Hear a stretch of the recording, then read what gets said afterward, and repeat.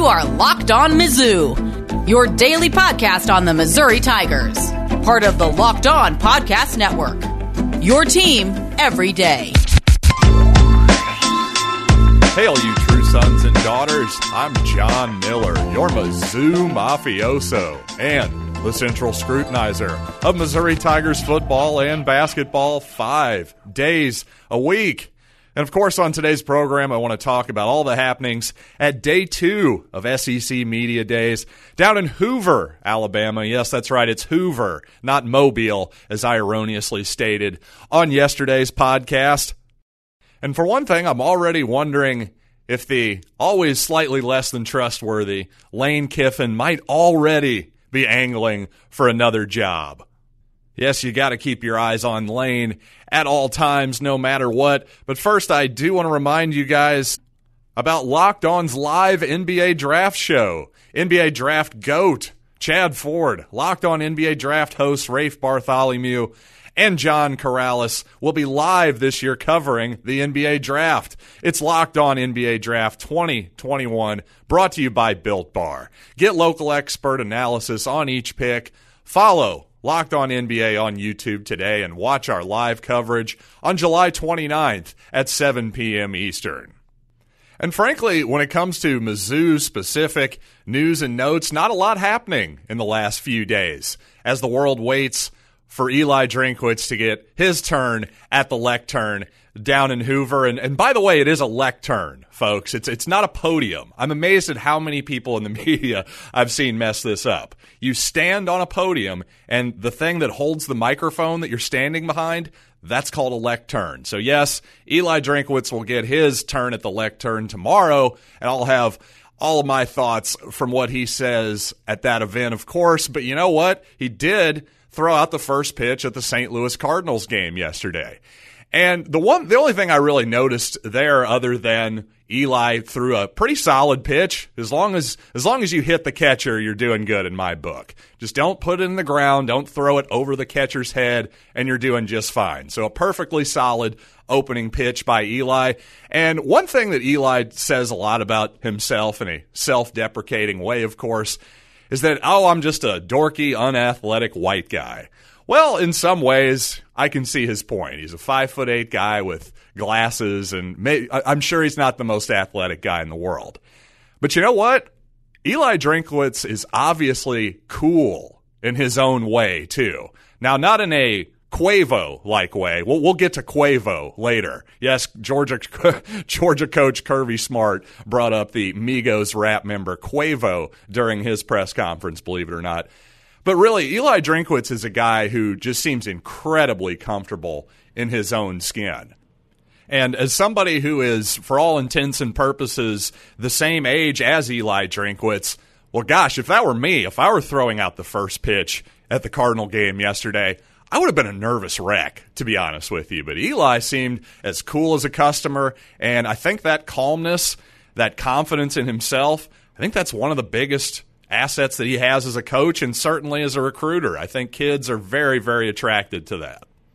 And you know what? Former Tennessee and current Ole Miss coach Lane Kiffin has a bit of that cult of personality as well. And Kiffin, well, once again, spent a lot of his time, again, at the lectern, folks, praising Nick Saban, Alabama, and their whole program. Now, I understand that Kiffin obviously coached under Nick Saban for a little bit as the Bama offensive coordinator and kind of remade that program's approach to offense, quite honestly. But just the way Lane has been talking, especially yesterday in Hoover, I got to wonder, is Lane Kiffin angling to be the heir apparent to Nick Saban at Alabama? See, yes, I was teasing that maybe that Lane was going to possibly leave Ole Miss after this season. Well, I don't see that happening whatsoever. You never know with Lane Kiffin. Again, you got to keep your eyes on that one. But could I see him hanging around Ole Miss, maybe improving that program to the point that he could be the next coach at Alabama whenever Nick Saban decides to retire?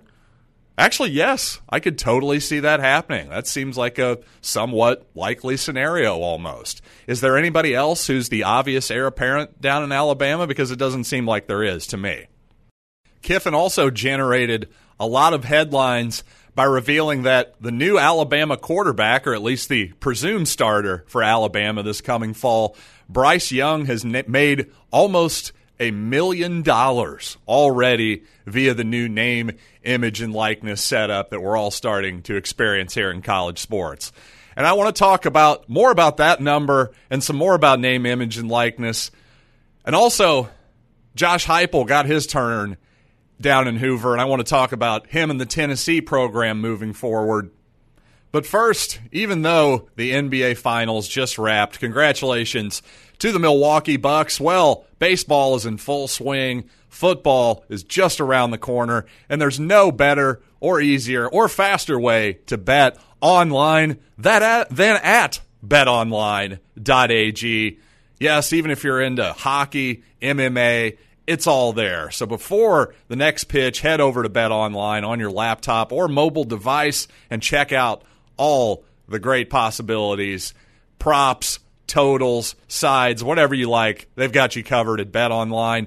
And the best news is when you sign up today, you'll get a 50% welcome bonus on your first deposit when you use the promo code LOCKEDON. Again, that's promo code LOCKEDON for 50% welcome bonus on your first deposit at BetOnline, your online sportsbook experts. By the way, I did think it was interesting that Lane Kiffin was the one to reveal that Alabama quarterback Bryce Young has made nearly $1 million already via NIL, and that it wasn't Nick Saban, right? Like, why would Lane Kiffin be the one to drop that bit of news on us? Well, maybe that's just another indication of their close relationship and maybe why Lane will replace Nick Saban someday. But regardless, Alabama and Nick Saban, I promise you they did not drop that number by accident. That is clearly Coach Saban's not-so-subtle way of saying, hey, come on down to Alabama, everybody, where you can make a buttload of money while you go to college. The implication there is pretty obvious.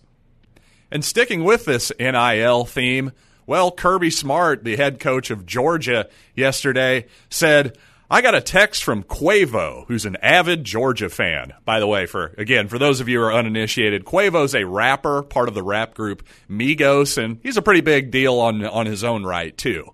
But frankly, if you're under 50, or over 50, I should say, you probably have absolutely no idea who this guy is. So allow me to help you out. But regardless, to kids who are old enough to actually play football at Georgia or Missouri, Quavo is actually a huge celebrity. So that's all you need to know.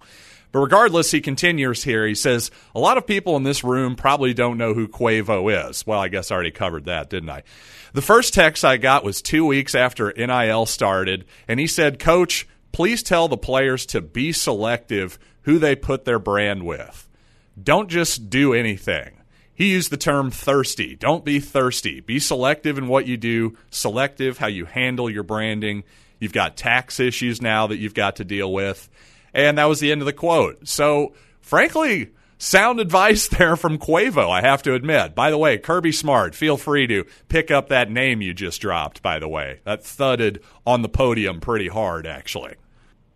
But unless you're getting $1 million, almost quite literally like Bryce Young is, and that's got to be the exception and not the rule, let's be honest, still really good advice from Quavo, quite frankly. Yes, now you're a brand, so don't just whore yourself out. But again, for $1 million, my goodness, $1 million. When I was in college, for $1 million, I think I would have taken money from the Chinese Communist Party. So I really can't blame anybody at that level, but no kids should just be throwing their approval on anything for $50 or $100 or something like that. And certainly, yes, get an accountant, because guess what? The IRS, they're going to want their cut. I promise you that. They're not just going to, I guarantee you Congress, yeah, they've helped you out with this NIL stuff. They're not going to give you a tax break. So definitely get an accountant, or just keep track of your own accounting if you're of that sort of mind. But regardless, some quite sound advice there from Mr. Quavo. And, of course, because it's the year 2021 and it's the press, we can't go one day without discussing COVID, but to be fair, this is very much a reality of this upcoming season, whether you like it or not. And what Kirby Smart had to say was, we want our players to get vaccinated because it's the right thing to do. And it's safe. It can be a competitive advantage. If one school loses 3 players for a game and another school doesn't, that's a competitive advantage. Well, that's actually an interesting point there by Kirby Smart, and tough to argue with. Regardless on your feelings on the SEC's virus protocols, and I think I've made my feelings pretty clear on it, the reality is you're going to have to deal with this. So actually, yes, the more vaccinated players you have, in theory, that should be a competitive advantage. Now, unfortunately, the reason I said in theory is because we have seen people who have been vaccinated still test positive. So maybe not quite the competitive advantage that Kirby Smart is imagining it to be, but still an interesting thought, I believe, and certainly one that's worth addressing. And now I want to address all of you about Built Bar, which is the best damn tasting protein bar ever designed. But if you don't believe me, just ask the U.S. gymnastics team, because Built Bar is the official sponsor of the U.S. gymnastics team. So if it's good enough for Simone Biles, I'm pretty sure it's good enough for you. How many triple flips can you do in the air? Probably not that many. But you know what you can do? You can go to Built Bar and check out all of the delicious flavors they have. And frankly, if you haven't tried them all, I'd recommend you get a mixed box where you'll get 2 of each of the 9 flavors, so you'll really be able to zone in that palate, get exactly what you like. So go to BuiltBar.com, use the promo code LOCKED15, and you'll get 15% off your first order. Again, that's promo code LOCKED15 for 15% off at BuiltBar.com. Now, as you're probably aware, former Missouri offensive coordinator Josh Heupel is now the head coach at the University of Tennessee, and he spent most of his time yesterday at Hoover hyping up his high-paced offense, of which, of course, Missouri fans are very familiar with from his first 2 years with Barry Odom. In fact, the 2016 and 2017 seasons. Now, what Josh Heupel really focused on is that, obviously coming off a terrible 2015 offense, well, Missouri obviously improved a lot that next year. But Heupel will tell you, we led the league in total offense in 2016 and 2017. So Missouri had the best offense in the SEC, right? Well, not quite, because the reality is, again, as we all know, Heupel loves the fast pace. So when you're snapping the ball with 25 seconds on the play clock on virtually every single snap, well, guess what that does? That means you have a lot more opportunities to gain yards than everybody else. Simple enough to understand, right? So with some context, in fact, you look at Football Outsiders, their FEI rankings, just for offense, well, that takes into account pace and tries to make it as pace neutral as possible, and it also factors in your opponents. So if you score 77 points on Delaware State, well, that's not the same thing as scoring however many on Alabama or a real SEC caliber opponent. But to be fair to Josh, there's no doubt that he did improve the Missouri offense. Again, they went from one of the absolute dregs of the entire nation on that side of the football in 2015 to, again, according to FEI, they were 58th in the country in 2016 and 22nd in 2017, the following year. So, yes, a massive improvement, no doubt about it. But I will just say I don't think Josh Heupel is Lane Kiffin.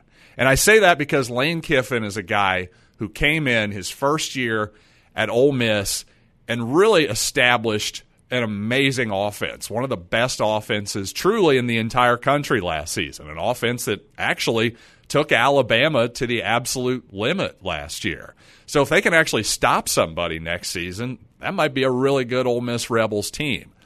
I just don't see Heupel as being that level of offensive coach, though.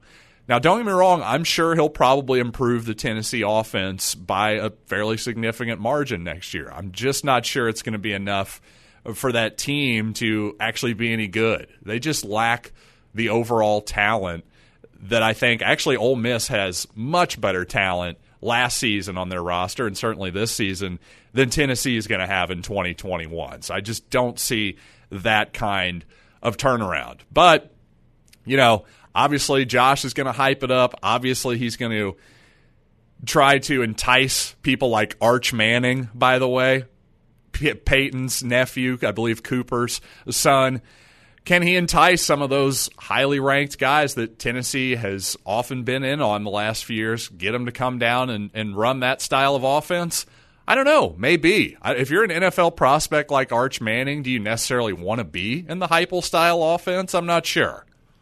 But regardless, something I thought was incredibly telling during Heupel's time down in Hoover was that somebody on the Tennessee beat asked him about beating Alabama.